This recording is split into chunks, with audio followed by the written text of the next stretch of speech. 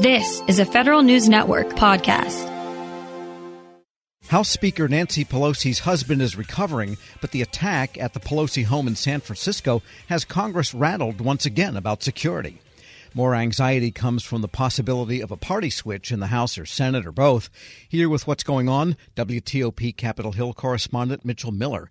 And Mitchell, let's talk about security, because that terrible attack really has people rattled. It's not even the Capitol building. It's anywhere in the United States. We keep seeing incidents happening. Right. This really has everyone's concern on Capitol Hill, and particularly not only here in the Capitol, as you alluded to, but also when members are out campaigning across the country, when they're out in their home districts. Capitol Police have tried to address this in recent years. They've actually established field offices in some places across the country. Ironically, a field office for Capitol Police in San Francisco, where House Speaker Pelosi's home is located. But there are limitations to what can be done. As Capitol Police point out, they have roughly 1,800 video feeds coming into their command center. One of these video feeds apparently captured this break-in, but because they don't literally have eyes on every single feed, which they can't do, there was a slight delay in getting to this. California Congresswoman Zoe Lofgren, who heads the House Administration Committee, she fired off a letter to Capitol Police Chief Tom Manger, basically raising questions about how much protection is being done for those in the line of presidential succession. Of course, House Speaker Pelosi is second in line in succession. She has been the target of all kinds of threats, probably more than any other lawmaker in Congress. And basically, Lofgren wants to know more about what kind of things are going to be done for not only the members, but their family members. And then also more broadly, what are some of the issues that are going to be taken up by Capitol Police in terms of just regular lawmakers who are going back and forth to their districts. Now, obviously, it's cost prohibitive to have protection for all of these lawmakers, more than 500 of them in the House and Senate, but they do feel that there are some reforms that can still be taken, and Capitol Police are now pushing for more money to take on some of those responsibilities. Yes, because the political tone, as you mentioned, I mean, there are candidates that are wearing bulletproof vests, and we've seen candidate after candidate, both for Congress and in some of the governor's races in New York, the candidates were attacked or their homes were, or both. Has Manger answered that at all? I mean, I'm probably still trying to figure out what their procedures should be. Right. They're doing a lot of things behind the scenes, and they have certainly done a lot of things here at the Capitol, but it's this other issue where the members are really more at risk in their districts that they're trying to figure out exactly what is the balance, how much can they do. Now, there have been some things that they've done in recent years where they basically loosened up the purse strings so that some lawmakers, should they choose to, can actually use some of the money that would go to their offices to actually get security, cameras, or get additional security for their own protection. And that it really comes down to the lawmaker. It's up to them. So they're trying to give the individual lawmakers in their offices a little bit more flexibility as they try to work out these issues. All right. Well, that's another one of a wait and see, I guess. Let's hope nothing else happens between tomorrow and then when the new Congress is seated early next year. And a lot of the polls and the pundits are saying that the House could switch from Democratic control to Republican. If that should happen, what would it mean, do you think? That would cause some debates that maybe haven't happened so far. Well, this is really one of the biggest potential issues, is over raising the debt limit. That one is coming back once again. If, as expected, the House is overtaken by Republicans and retaken by the Republicans, the House's top Republican, Kevin McCarthy, who's likely to become House Speaker after Speaker Pelosi, he has hinted he would not be afraid to use a vote on the debt limit to force President Biden to accept deep cuts, and those could include Social Security, Medicare, other areas. Due to concerns about this, Democrats are urging the party's leaders to use the lame duck session coming up to raise the debt limit. Otherwise, lawmakers say they could be facing a deadline early next year or later next year on this issue. Among the discussions is if the administration could somehow unilaterally raise the debt or eliminate the cap altogether. Republicans, by the way, are facing some external pressure on this issue. Former President Trump has pressed for the GOP to use the debt limit to force cuts. A Democratic Congressman, Brendan Boyle of Pennsylvania, has called this a loaded gun pointed at the U.S. economy. But Republicans say the spending that has taken place over the last few years just cannot continue. They're looking for ways to reel it in. The Congressional Budget Office has estimated that the federal government will run a deficit annually of more than $1.5 trillion. So this is one of the big looming issues. We're speaking with WTOP Capitol Hill correspondent Mitchell Miller, and that whole idea of the entitlements and Social Security, have the Republicans spelled out precisely what they would do? Because often what is taken as a cut is maybe a reduction in future growth, gets translated as, in the mass media as a cut. So do we really know the scope of what they're proposing? We don't really, because they've, come out with very general commitments to reining in inflation, but there's no specific proposals really related to it. There's a lot of talk about, as you mentioned, like reeling back spending or making cuts or making maybe some reductions in some areas. Now, Democrats have had really little to say about inflation because there's not a lot that they've been able to do about it, but they have been warning about the future of Medicare and Social Security, which they know are big potent issues for retirees. They have focused on a proposal that started with Florida Senator Rick Scott, who heads the Republican Senate campaign arm. He made this earlier this year. Essentially, it calls for Congress to reauthorize those two programs every 5 years. Some have said they could even be reauthorized every year. Now, there's also discussion about Republicans about raising the age for collecting Social Security benefits from 67 to 70, also higher premiums for health care coverage. Now, Scott has denied he wants to take away benefits from seniors, obviously, with the election right around the corner. But what many Democrats are warning is that this could actually have some effect of some kind of reduction in benefits. I was on a call with Virginia Democratic Representatives Abigail Spanberger, Elaine Luria, and Jennifer Wexton, all of them in tough races trying to get reelected. They were among those making this siren call. And then on the Republican side, Senate Minority Leader Mitch McConnell earlier this year actually criticized Scott's proposal. So there is some gap between them. I think basically McConnell doesn't want to wade into the political issue right now and just wants to see if he can get Republicans to retake the Senate. But it is an example of an issue that's likely to come up more if Republicans can gain control of the House and possibly the Senate. Well, they're looking for any way, I guess, they can to control the growth in spending in government, and really the annual appropriations for government agencies hasn't really grown that much. It's the entitlements that are runaway, if you want to use that term, but that's where the opportunities are. Exactly. So, that's where the big saving is really going to happen, if it is going to happen. All right, and that brings up the issue of federal pay. And the president has proposed a pretty good pay increase, I think 4.6% next year for federal employees. Does that look to be in danger at this point? Right now, it looks like it's probably going to still get through. The National Treasury Employees Union is actually pushing for a higher increase in the coming fiscal year. They're citing the information from the Federal Salary Council that shows federal salaries continue to slip against the private sector. But I think there will be a lot of noise about federal pay going up, but I think ultimately that will probably stay in place, but there will be a huge argument about where it goes moving forward. Federal workers, according to this Federal Salary Council estimate, as you know, the estimate was that they have about 24% less in wages than their private sector counterparts. That's up slightly from about 22.5% from the previous year. There's also, as you know, debate on how the pay is calculated. Critics say that if federal benefits are included, that it would actually be much higher for federal workers.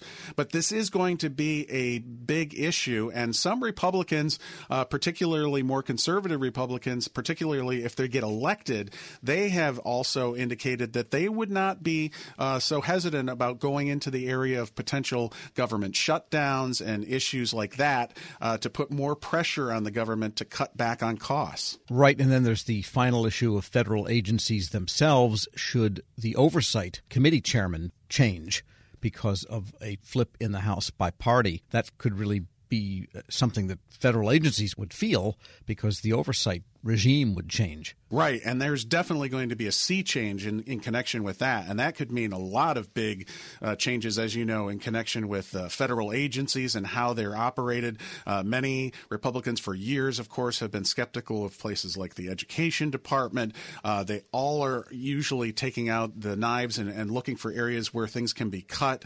The Judiciary Committee is likely to be taken over by Ohio Congressman Jim Jordan. He has identified some basic areas where he thinks that Republicans really need to address, cutting federal programs that he thinks that are bloated, making changes to the Farm Bill, for example. Kentucky Republican James Comer would likely take over the Oversight and Reform Committee. There's a whole series of things that they would like to do to shift the basic argument over the pay and the not only the pay but the funding of federal agencies, which they believe have just grown much too large, although Democrats, on the other hand, say they really haven't gone up that much, that it's other types of spending that was related to the pandemic and other types of things. Well, we'll know more by tomorrow evening, we hope. Let's hope it doesn't take weeks to find out one way or the other. Mitchell Miller is Capitol Hill correspondent for WTOP. Thanks so much. You bet. And we'll post this interview at federalnewsnetwork.com/Federal Drive. Take the Federal Drive with you. Subscribe at Apple Podcasts or wherever you get your shows. Leadership today, especially within the federal workforce, is being tested more than ever before. After an exemplary career as a former executive at the FBI, focused on policy and strategy, Sasha O'Connell, Ph.D., is guiding future federal leaders as the executive in residence in the School of Public Affairs at American University. Sasha joins host Shane Canfield, CEO of WEPA, to discuss her exciting career, the future of the federal workforce, and the lessons she's learned along the way. Hello, and welcome to the Lessons in Leadership podcast. I'm your host, Shane Canfield, CEO of WEPA, and today I'm thrilled to be joined by Sasha O'Connell. Sasha is an executive in residence in the Department of Justice, Law, and Criminology at the School of Public Affairs at American University, and spent the majority of her career at the FBI, and most recently as the organization's Chief Policy Advisor, Science and Technology, and the Section Chief of Office and Policy for the FBI's Deputy Director. Sasha, welcome. Shane, thanks so much for having me. It's a pleasure. Can you give us an example of someone early in your career that motivated you, and then what did that look like? Sure, absolutely. So it sounds almost cliche, but it was the dining room table. So I grew up with a stepfather who spent 30 years at the Veterans Administration at the VA, and he talked at the dinner table. He started as a social worker and then sort of rose up into management, administration, and leadership. And his stories, right, and his approach really, really impacted me. My mom, interestingly, ended up in a career in public service. She was a prosecutor. She's currently a retired state superior court judge. But she had a big career change also in her 40s. She went back to law school in her 40s. So getting all of that in the mix at a young age at the dinner table really, really impacted me in really specific ways. Yeah, that's amazing. My father was part of the generation that took President Kennedy's call to action. And he took that to heart, and he went and worked at the Department of Interior and a number of other places in federal service. So it's catching when you're around it. You've held a number of leadership roles at the FBI, which is historically a male-dominated organization. What skills or traits helped you most as you navigated that? Yeah, it's an interesting and challenging sort of situation and question. One I don't think I still am reflecting on. I've been out of the FBI about 6 years, and I'm sort of still thinking about it. I think the bottom line was when I was there, and I really grew up there, I didn't know any different. I grew up with male cousins and brothers, and it was sort of a continuation of my existence. So it did, in retrospect, it was a really unique situation, but it didn't necessarily feel that way for me at the time. I think staying mission-focused, staying not about me, staying flexible in terms of problem solving all helped me. I will say there's resources today that weren't there when I was there, or certainly when I was starting out. There's a lot of affinity groups for women in national security, women in federal law enforcement. And I will say I think I would have really benefited from access to those kind of resources as I was coming up. I had both incredible mentors, men and women, women across the organization who I became very close with, who were incredible supports, not just getting the job and starting out, but sort of matriculating through. But again, I'm really sort of proud of and involved in some of the work of those external organizations that bring women across government, executive women in government, and those kind of organizations together, because I think it is really, really helpful as one moves through. Yeah, we actually work with a number of those too, and go to their events and conferences and support them because it's important. How has your leadership style developed or changed over the years? Well, I think I've gotten a little more confident in it, right? The seeds were there at that dining room table. One thing that carried through that I learned from my stepdad was to focus on the process. He would talk at dinner about big ideas or big changes and how to get from here to there was part of his day job. So he thought about explicitly was getting other people on board, getting that stakeholder engagement, getting other people to think it was their idea if that was required. And that's something I started out with as a gift, right? That kind of approach. And then I got confidence in that, and then I added things. I will say, as I moved on, my appreciation for taking care of is maybe the wrong word, but really focusing on the people who work with you and for you in some instances, making sure that they have what they need to be successful in a tactical way. But then also something I definitely learned at the FBI as I went along is, the importance of creating an environment that is supportive and inspiring. We joke about it, but food has played a pretty serious role in my leadership style over time. I learned from great mentors. I worked with Bill Estevez at the FBI, who had a full-scale cappuccino maker at his cubicle, right, and would host coffee hour, and you'd see the steam rising across the cubicles.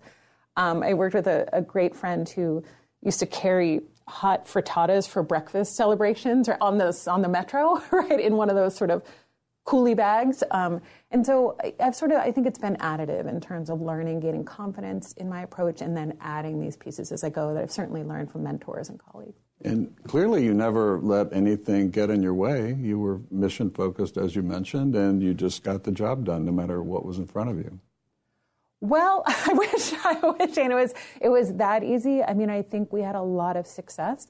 One thing has always been my approach when starting out as a leader, too, is to solve near-term problems. I always say sort of deliver short and then you can push them long, right? So we don't always succeed in those long-term goals or those, sort of blue sky ideas as leaders we want to achieve. But we deliver on those short-term pieces, right? And you get that buy-in from the stakeholders. And then often you can push toward those bigger dreams, hopes, aspirations, and goals. I would like to say I was 100% on both fronts. I'm not sure your characterization's 100% accurate there, but I'll take it in this sense. Looking back, what's one piece of advice you might have given your younger self when you first started?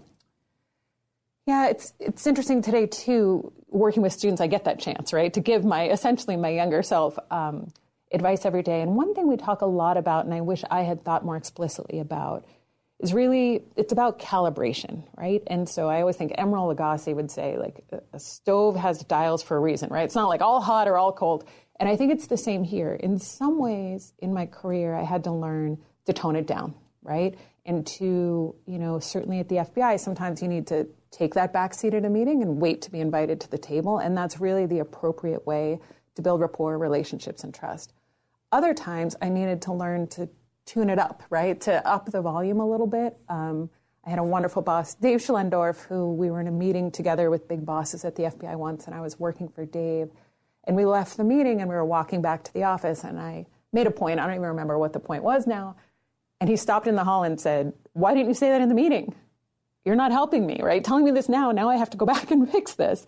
And I realized, sometimes you have to tone it down, sometimes you have to tone it up, and that modulation, that sort of volume control about when to lean in and out, if you will, that's, even just thinking about that explicitly for folks starting out, I think is really helpful because it's not one size fits all. Right. I totally agree and understand that. It isn't one size fits all. And a lot of leadership is described in bumper stickers, sayings, and I don't think that's realistic.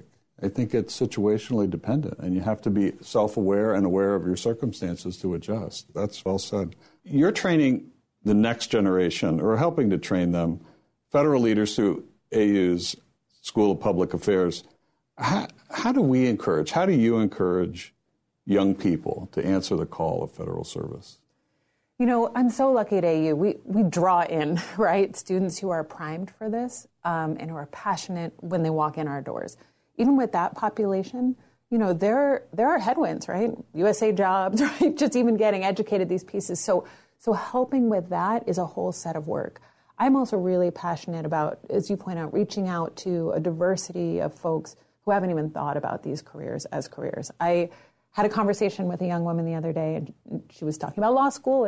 I'm fully supportive of law school, and I said, have you ever thought about a career in federal service? And she said, isn't that for old people? I said, okay. So, there's an education to do, right? Clearly, she's never seen the softball leagues, down on the mall or kickball or any of the fun we all have in town, where we certainly did when we were younger. But I really try, again, podcasts like this and other venues to put myself out there and really talk about what it's like, the opportunities I had at the FBI to be in the middle of the mission space, and to explain that the federal government needs all kinds of skills, right? And diversity of thought, right? And diversity of people. So there's that sort of working with the group that's primed for us, and we need to help them get over those barriers, get in, and then stay engaged and passionate. And then there's reaching those new audiences. And there's a lot of work both places, but it's a lot of fun to work with young folks who are passionate about it. So I'm really lucky in my current job. And career civil service is a great path if somebody wants to take it. Our board is 100% SES level career civil servants. They are all dedicated. They have a real passion for what they're doing. They could go work anywhere, but they choose federal service. And there's no place, I always tell young folks who ask me about it, there's no place you're going to get the level of responsibility quickly as you do in federal service, right? And yes, sometimes things move slow. It's supposed to move slow, right? We talk about the reasons for that too. But there's really no other industry, maybe some startups you might get this experience, but really where you can be in the middle of mission space, whether you're passionate about the environment or national security or healthcare, public health, and you're going to get in there quickly, and you're going to get in the mix and get exposure, experience, and opportunity for impact that's really unlike any other career. Perfect. Well, thank you, Sasha, and thanks to everyone for listening. I'm Shane Canfield, and this has been the Lessons in Leadership podcast. Talk to you next time. Reconnect with a carpool or vanpool. Even if you're commuting just a few days a week, Commuter Connections can match you with others that live and work near or at the same place as you. Prefer taking the bus or train? There's never been a better time to reconnect with transit. Plus, you have the added comfort of knowing Guaranteed Ride Home is there for any unexpected emergency for free. For more options, visit commuterconnections.org or call 1-800-745-RIDE. Some restrictions apply. Splash, splash, splash. Apply a little splash. When your windshield's getting dirty, just apply a little splash. When your windshield's full of grime, bugs, dirt, and snow, just use a little splash and be safe on the road. Splash, splash, splash. Apply a little splash. When your windshield's getting dirty, just apply a little splash. See safely on the road when you apply a little splash.